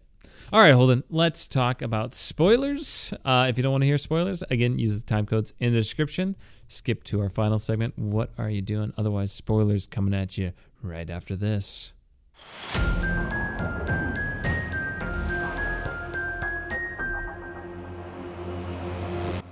All right, spoilers for the Super Mario Bros. Movie. Not a ton to spoil here. I mean, I feel like everyone probably knows the arc of this movie. Peaches. I was like, that's all they could think of? Yeah, I don't know. Just saying the character's name over and over. It didn't really bother me. I think Jack Black's performance of the song is what kind of carries it. So I was like, it does. I mean, he commits. Yeah. Love Jack Black. He's doing some tenacious D there, for sure. Yeah. But yeah, the movie pretty much goes exactly how you think it's gonna go. So really, most of the spoilers comes in like the various references and stuff. I did really like I think the one thing that did surprise me is about Bowser is I liked that they made him like kind of a romantic in this movie. I thought that was just kind of a fun angle, and with Jack Black's fun performance, it was kind of fun seeing him get like jealous about Mario and all of this, which it's not too far off from like his limited amount of character traits in the game, but I was just not expecting it. I was expecting him to just be the bad guy, generic villain. But yeah, that was a lot of fun. And his wedding outfit is from Super Mario Odyssey. So there you go, Jimmy. There's a reference you might not have known. Nice. I did not know that one. I did notice though the Super Mario 64 reference with the cannon and then the floating island. Oh yeah, because that was my favorite level of that game. Well, then you probably noticed the King Bomb in the audience at the wedding. Yep. Yeah. Well, they literally blew him up. Yeah. Which was that was kind of funny. I thought he blew up. King Boo is also out in the audience as well. Yep, King Boo is there, but I didn't notice the penguin thing where you have to the level in Super Mario 64 where you have to like carry the penguin to the mom or whatever. Oh yeah. Well, I mean the penguins were in the movie. They were in the movie, but not a reference to that specifically. Yeah, not that specifically. I think it was just the fact the penguins are there. I mean, those penguins I think are also in Super Mario Galaxy, or very similar They're in Super design. Mario Bros. What? They're in Super Mario Bros. On the Wii. Penguins. Oh yeah. That's right. And you get the penguin suit in that one. Was waiting for the blue shell moment to happen, and then it did. Okay, so for when they were Mario Kart. I'm glad you bring that up. I don't like how they did that, honestly. Because I was watching that scene, and the blue shell Koopa guy is like in that big like tank truck thing, and is like chasing after Mario, and is like constantly on his heels or whatever. And in my mind, I'm like, this is a creative representation of the blue shell. Like, if this is all they're doing, this is kind of a unique spin. I think it's kind of cool that it's just this big, like, powerful truck that's going after him or whatever, that's constantly after the person in first place. That's cool. But then they blow it up, and then he comes out of the flames and literally says, blue shell, and goes after him. Like, it just felt like, oh, well, I felt like it's not like it's a deep, like, symbolic version of a reference or anything, but it was just like a unique spin on it that they kind of squandered, in my opinion. But I thought Toad having a big cart was pretty funny. That was funny. Toad didn't really have anything to do in this movie. No, that was a disappointment. Yeah, Toad. Because honestly, Keegan-Michael Key's voice performance is pretty good, I think. I mean, if nothing else, it doesn't like sound like him at all. He's definitely putting on a voice, which is kind of cool. But yeah, he just aside from first finding Mario and taking him to Peach, he doesn't do anything. Not really. Disappointing. Not a lot. But Seth Rogen as Donkey Kong, obviously having him yeah. It's probably in his contract somewhere that he has to do that. That was actually pretty funny. But their little rivalry, Star-Lord and Thor. Oh yeah, but not as funny. Yeah. I thought that was fun. And his Donkey Kong's dad. Yeah, Cranky Kong. That's probably the one voice I don't know if it works for me. It felt like very, not that I don't think Cranky Kong really has a voice in any of the games or any of the Donkey Kong games, but it felt like he looked like really old, but the voice didn't really sound that way, and it's Fred Armisen, he's a very good comedic actor, but I don't know if the voice really landed personally. Talking about something that didn't make any sense. The showdown between Mario and Donkey Kong, that was dumb. Like, oh, yeah, you just fight my son, and then if you win, I'll give you my army. What? Well, that's where the pacing starts to pick up, because as soon as they talk to Cranky Kong about that, like, Mario's just at the arena. There is no transition. He's just there in the very next scene. But you're right. Like, it doesn't make much sense. And it also doesn't make sense from the angle, like, Mario gets the crap beat out of him, like, so much in that. And just, like, and then later, like, he gets the cat suit and beats Donkey Kong up for a little bit and just wins. Like, it felt like Mario should have lost with how much he got hurt compared to Donkey Kong. Maybe Donkey Kong's just not used to getting hurt or something. I don't know. He's a wimp. He's a little wimp, yeah, for getting hurt. He's a widow baby. He's a widow Diddy Kong. Diddy Kong shout out. Yeah, Diddy Kong was there. They did the DK rap. Yep. But they didn't credit the composer of that song. There's a big thing about that online apparently this week. The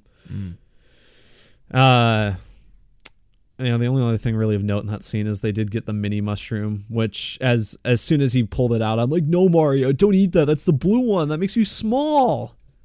No, Mario. But then he ate it. The Super Smash Bros. Movie. That's what I want to see now. I'm surprised they just blew Mario Kart on this. Yeah. Well, I guess I don't know, like, could you make a standalone Mario Kart movie? I don't know. Maybe. But it is weird that it's just kind of thrown in here. And not that they can't bring it back, but they did utilize so much of it just right now. Like Rainbow Road, as you said earlier, the blue shell.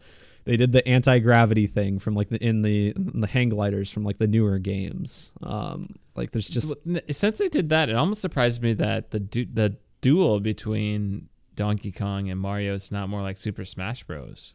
Yeah. Honestly, that would almost make more sense. Like you have the smash thing that comes down and different items from that game, Pokeballs. I don't know if you could do that, but I honestly, different items like that. Instead, it's just the normal Nintendo power-ups, Super Mario Bros. I would not be surprised if it's because they want to do that eventually. Like that, that's a lot of people's theories, or like what they hope is like, oh, they're going to keep making Nintendo movies and build to a Smash Bros. Movie. It's like the Avengers. Well, this is going to make over $1 billion. Yeah. So, and I don't know if like Nintendo has really any, or Illumination or any of them have really any, plans for that or anything, but I wouldn't be surprised if they're saving that possibility. I think it would make sense. If you made a Smash Bros. Movie, that would have to be just one of the biggest movies ever, right? Like that would be insane, I think. Because even though a lot of the other Nintendo franchises don't have quite the reach as Mario, I mean, you're bringing in just so many other fans from other games and stuff. And I mean, if they went with like how far the new Smash Bros. Went and just brought in characters like Minecraft Steve, or just third-party characters from other franchises, then it's insane what they could do. But I don't know. That's so far away in the future that it's not really worth theorizing about right now. Sure. What else? I said I liked the dog scene. Oh yeah, when he's like giving them the death glare, but then like licking his owner too. I thought that was pretty funny. Him rising up in the shower. Yeah, that was funny. I liked that. Them having to like catch him and pull him out from the window. Thought that was a good bit. The third time I saw it, I saw that It was like a 7:00 showing on a Saturday night, so there were a lot of kids there. They were losing their minds at the dog scene. They thought it was so funny. Yeah, well, kids have good taste, Holden. Yeah, I guess. Gosh, what else? What else about this movie? I mean, a lot of Nintendo references, or other Nintendo references in the real world. I mean, there's the Star Fox ship in his room. He's playing Kid Icarus on the TV. The pizzeria or whatever that they eat at is called the Punch Out Pizzeria, just like the video game. There's Duck Hunt. There's a lot of just minor random things that are just thrown around. I like, but once I get to the Mario world, it is pretty much just Mario references. One of the passing by toads, or when they're kind of wandering through the Toad Town, one of the toads is talking to another one, and Toad's like, "Oh, how do you get this to work?" And then the toad at the counter is like, "Oh, you just have to blow into it to get it to work," like the NES cartridges. Oh, I didn't catch that. It's just kind of a background thing, but yeah.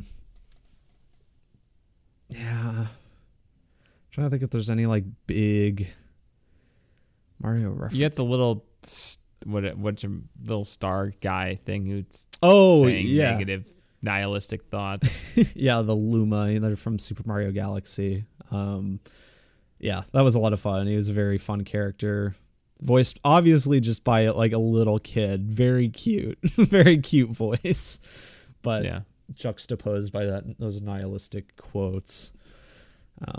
Yeah, fun character. I like when he was disappointed that he didn't die. Yeah, it's like, oh, boo. Anya Taylor-Joy as Peach was good.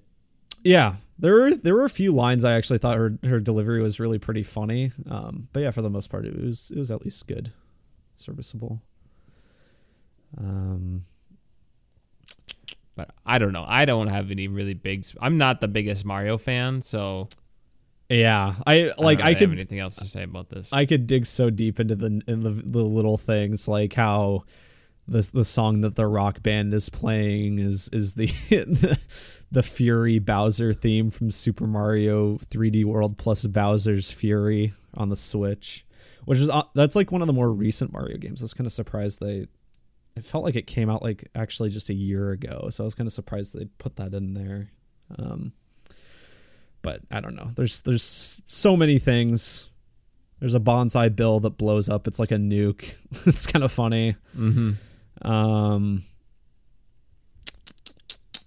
They get the star power at the end and they turn invincible, which doesn't make sense because both of them turn invincible. Doesn't make sense. And isn't it supposed to like run out?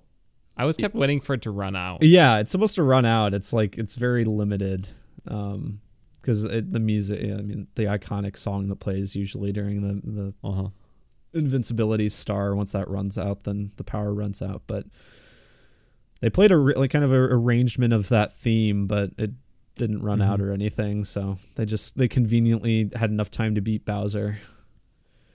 Yeah, the way they defeat Bowser. Or what? Go ahead. I was just waiting for it to be like the one last hurdle they needed to make it over. Oh, yeah. When it ran out. That would have been good. That was fine. I was ready for the movie to be over at that point. The way they beat Bowser is they throw him like Mario does in Mario 64 by the tail. Yeah, just a lot of things. I feel like that's probably about all I can say about it, though. It's sweet. Good movie. Liked it. Nice. All right, let's go on to our final segment then. Holden, what are you doing? What are you doing? What are you doing? No, what are you doing? What are you doing? No, what are you doing? What are you doing? All right, what am I doing? Well, this week, as I mentioned earlier, I did watch the Tetris movie on Apple TV Plus. It's fun. It's a fun movie. I mentioned either last week or the week before, there's a YouTube video from the gaming historian about the story of Tetris, and that's an hour long.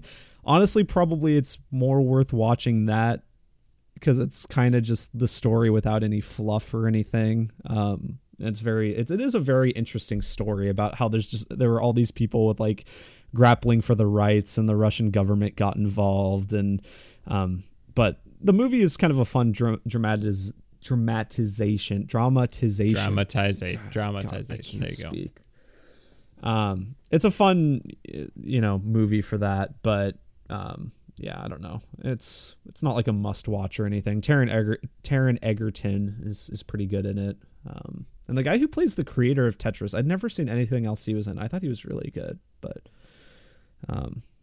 yeah, I don't know. Some of the stuff they threw in there about like about some like Russian, I don't know if I'd call it espionage or whatever. It felt very just made up for the movie and unnecessary.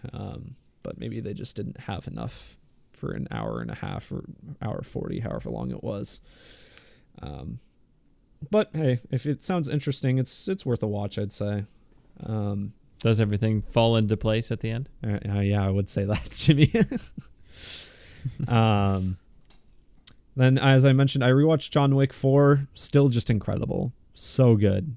There were a couple like big parts from the set pieces that I had forgotten that I just had such a joy rewatching. Like, I guess I probably shouldn't say anything because it is just so recent. Don't say anything. I won't say anything.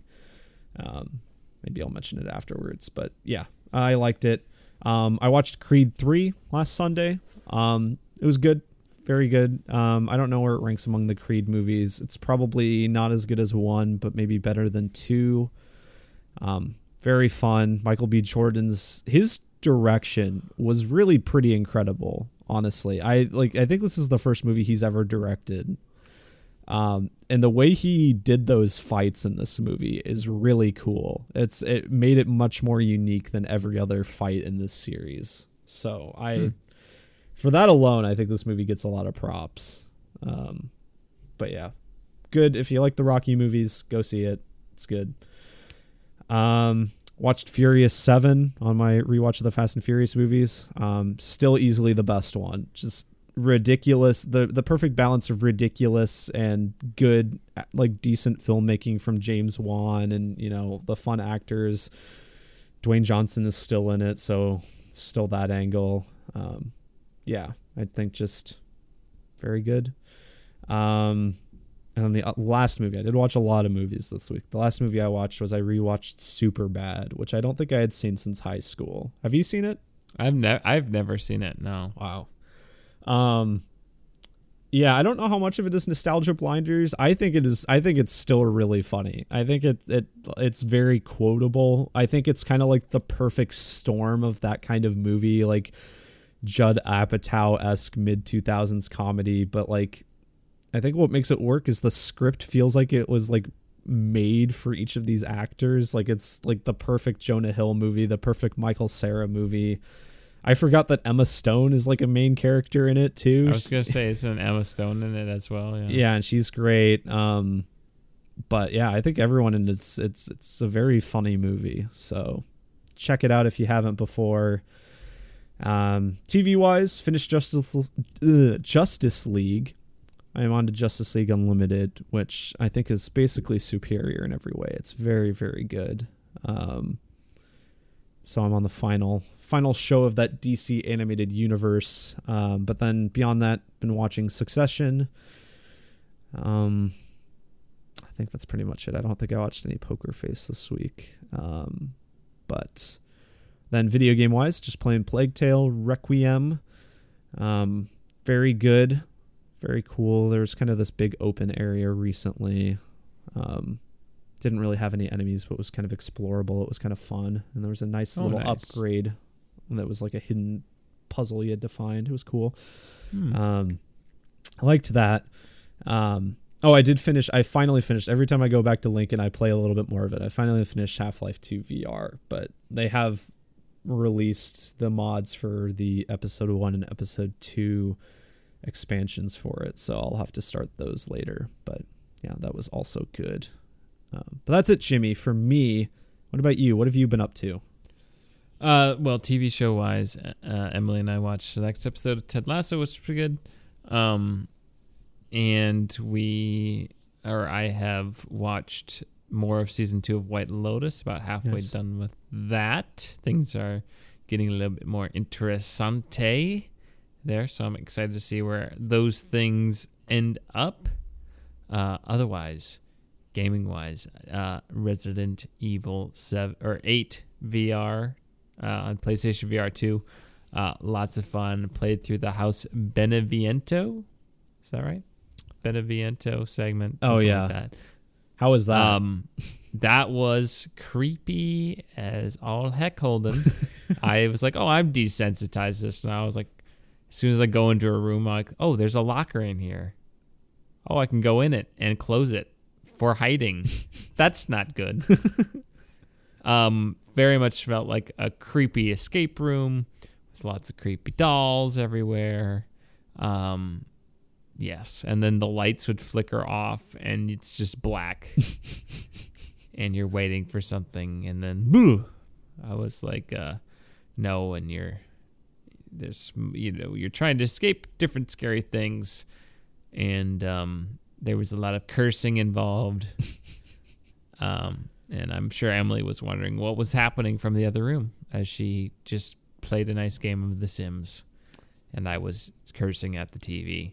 Yeah, I think that's easily the creepiest part of the game. And I mean, especially since you don't have any weapons or anything at that point, so it is basically, as you said, an escape room. It's just a puzzle that you have to solve for everything, and defenseless. Yeah, it's pretty terrifying. And I had played it in a couple of sittings because the first time I had gotten there and I kind of got stuck. There's a music box. I'm like, I don't know how this works, and so I just gave up for a little bit. I just tinkered with it 2 minutes. I don't know, and I quit. And I came back. I'm like, oh, let's see if I can. It's gotta be I always tell myself, look, Jimmy, other people have played this game. You can figure this out. You're just as smart as these people, Jimmy. You can figure it out. You can do it. And I figured it out. I don't know if if it's sometimes just harder to tell what you're supposed to do in VR. But because it's not as, I guess, obvious. I don't know. It was a lot of fun. I really enjoyed that part of the game.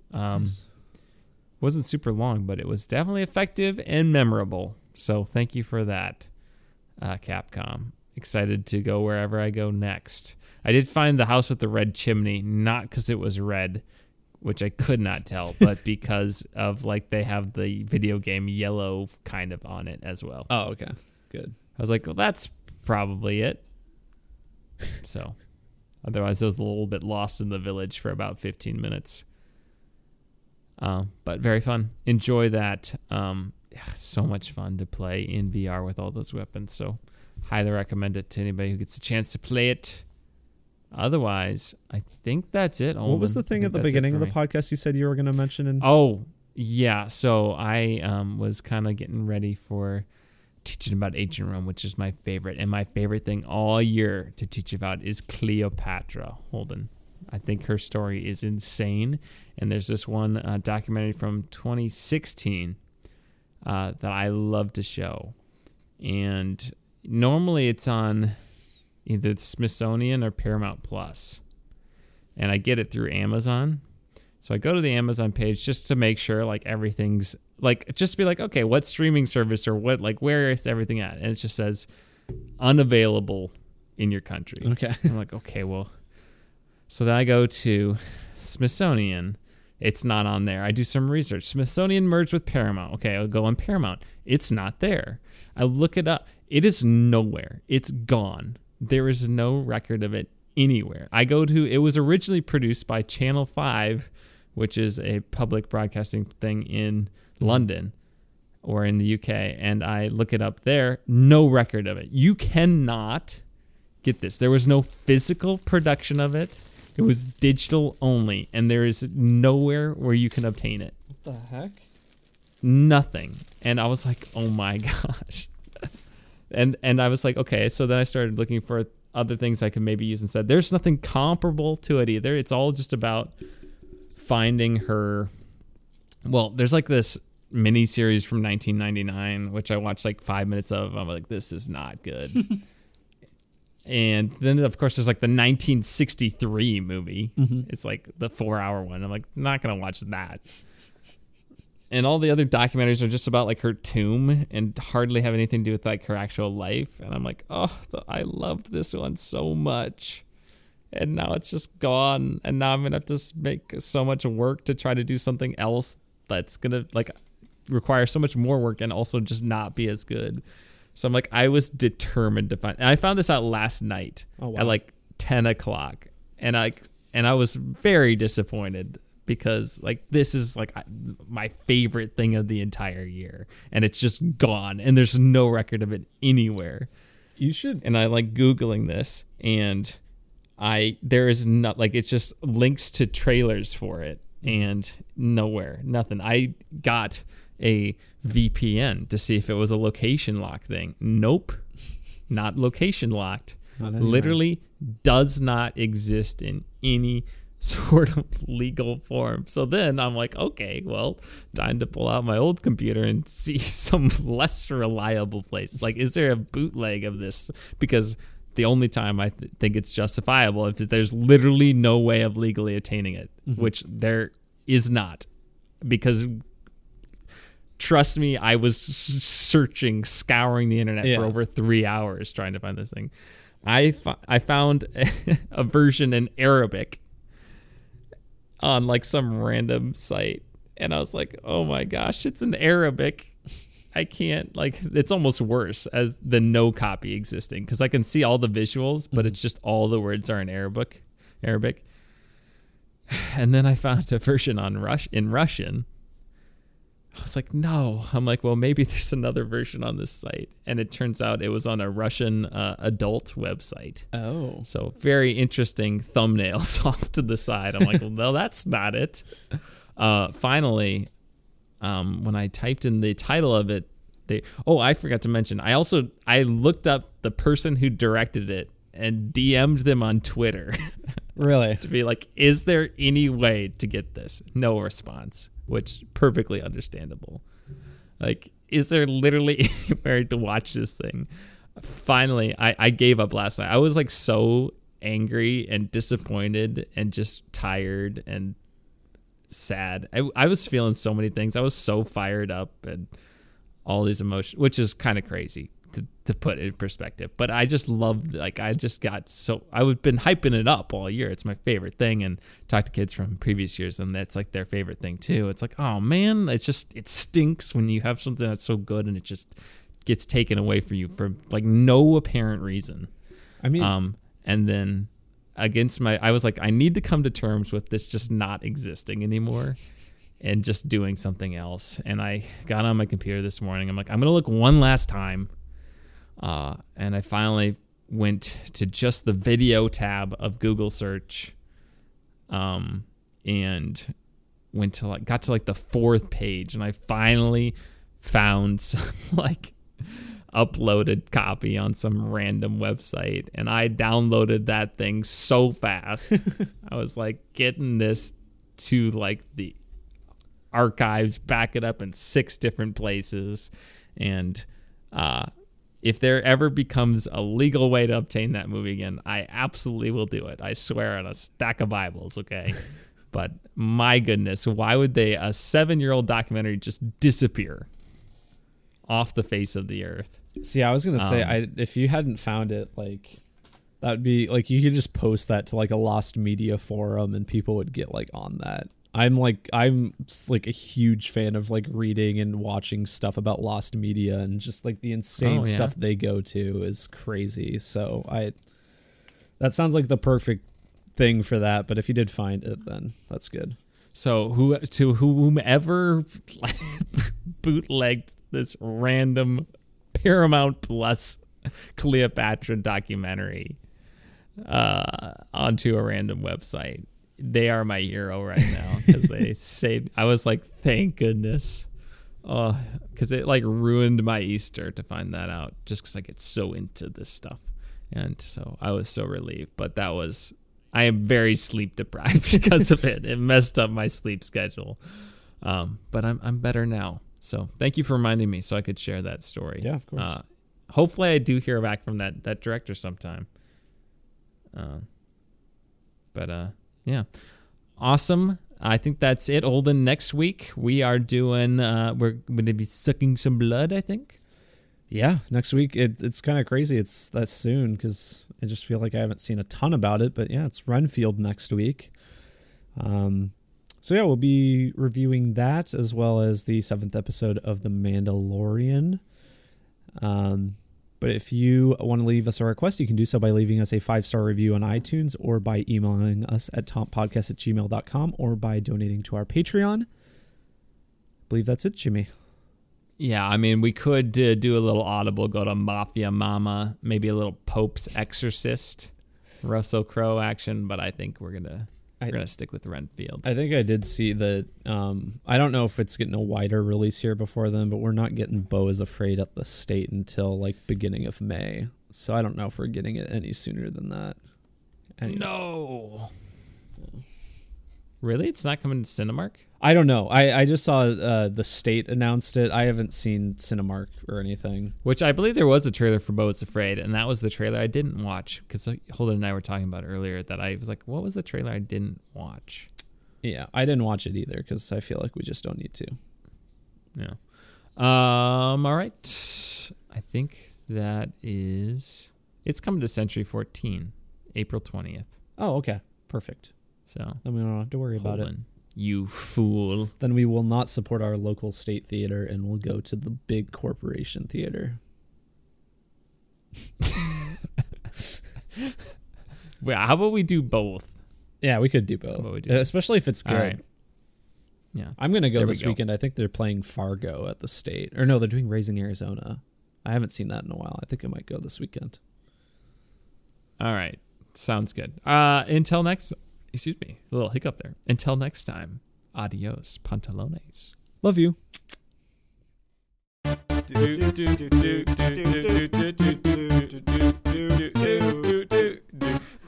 One Movie Podcast.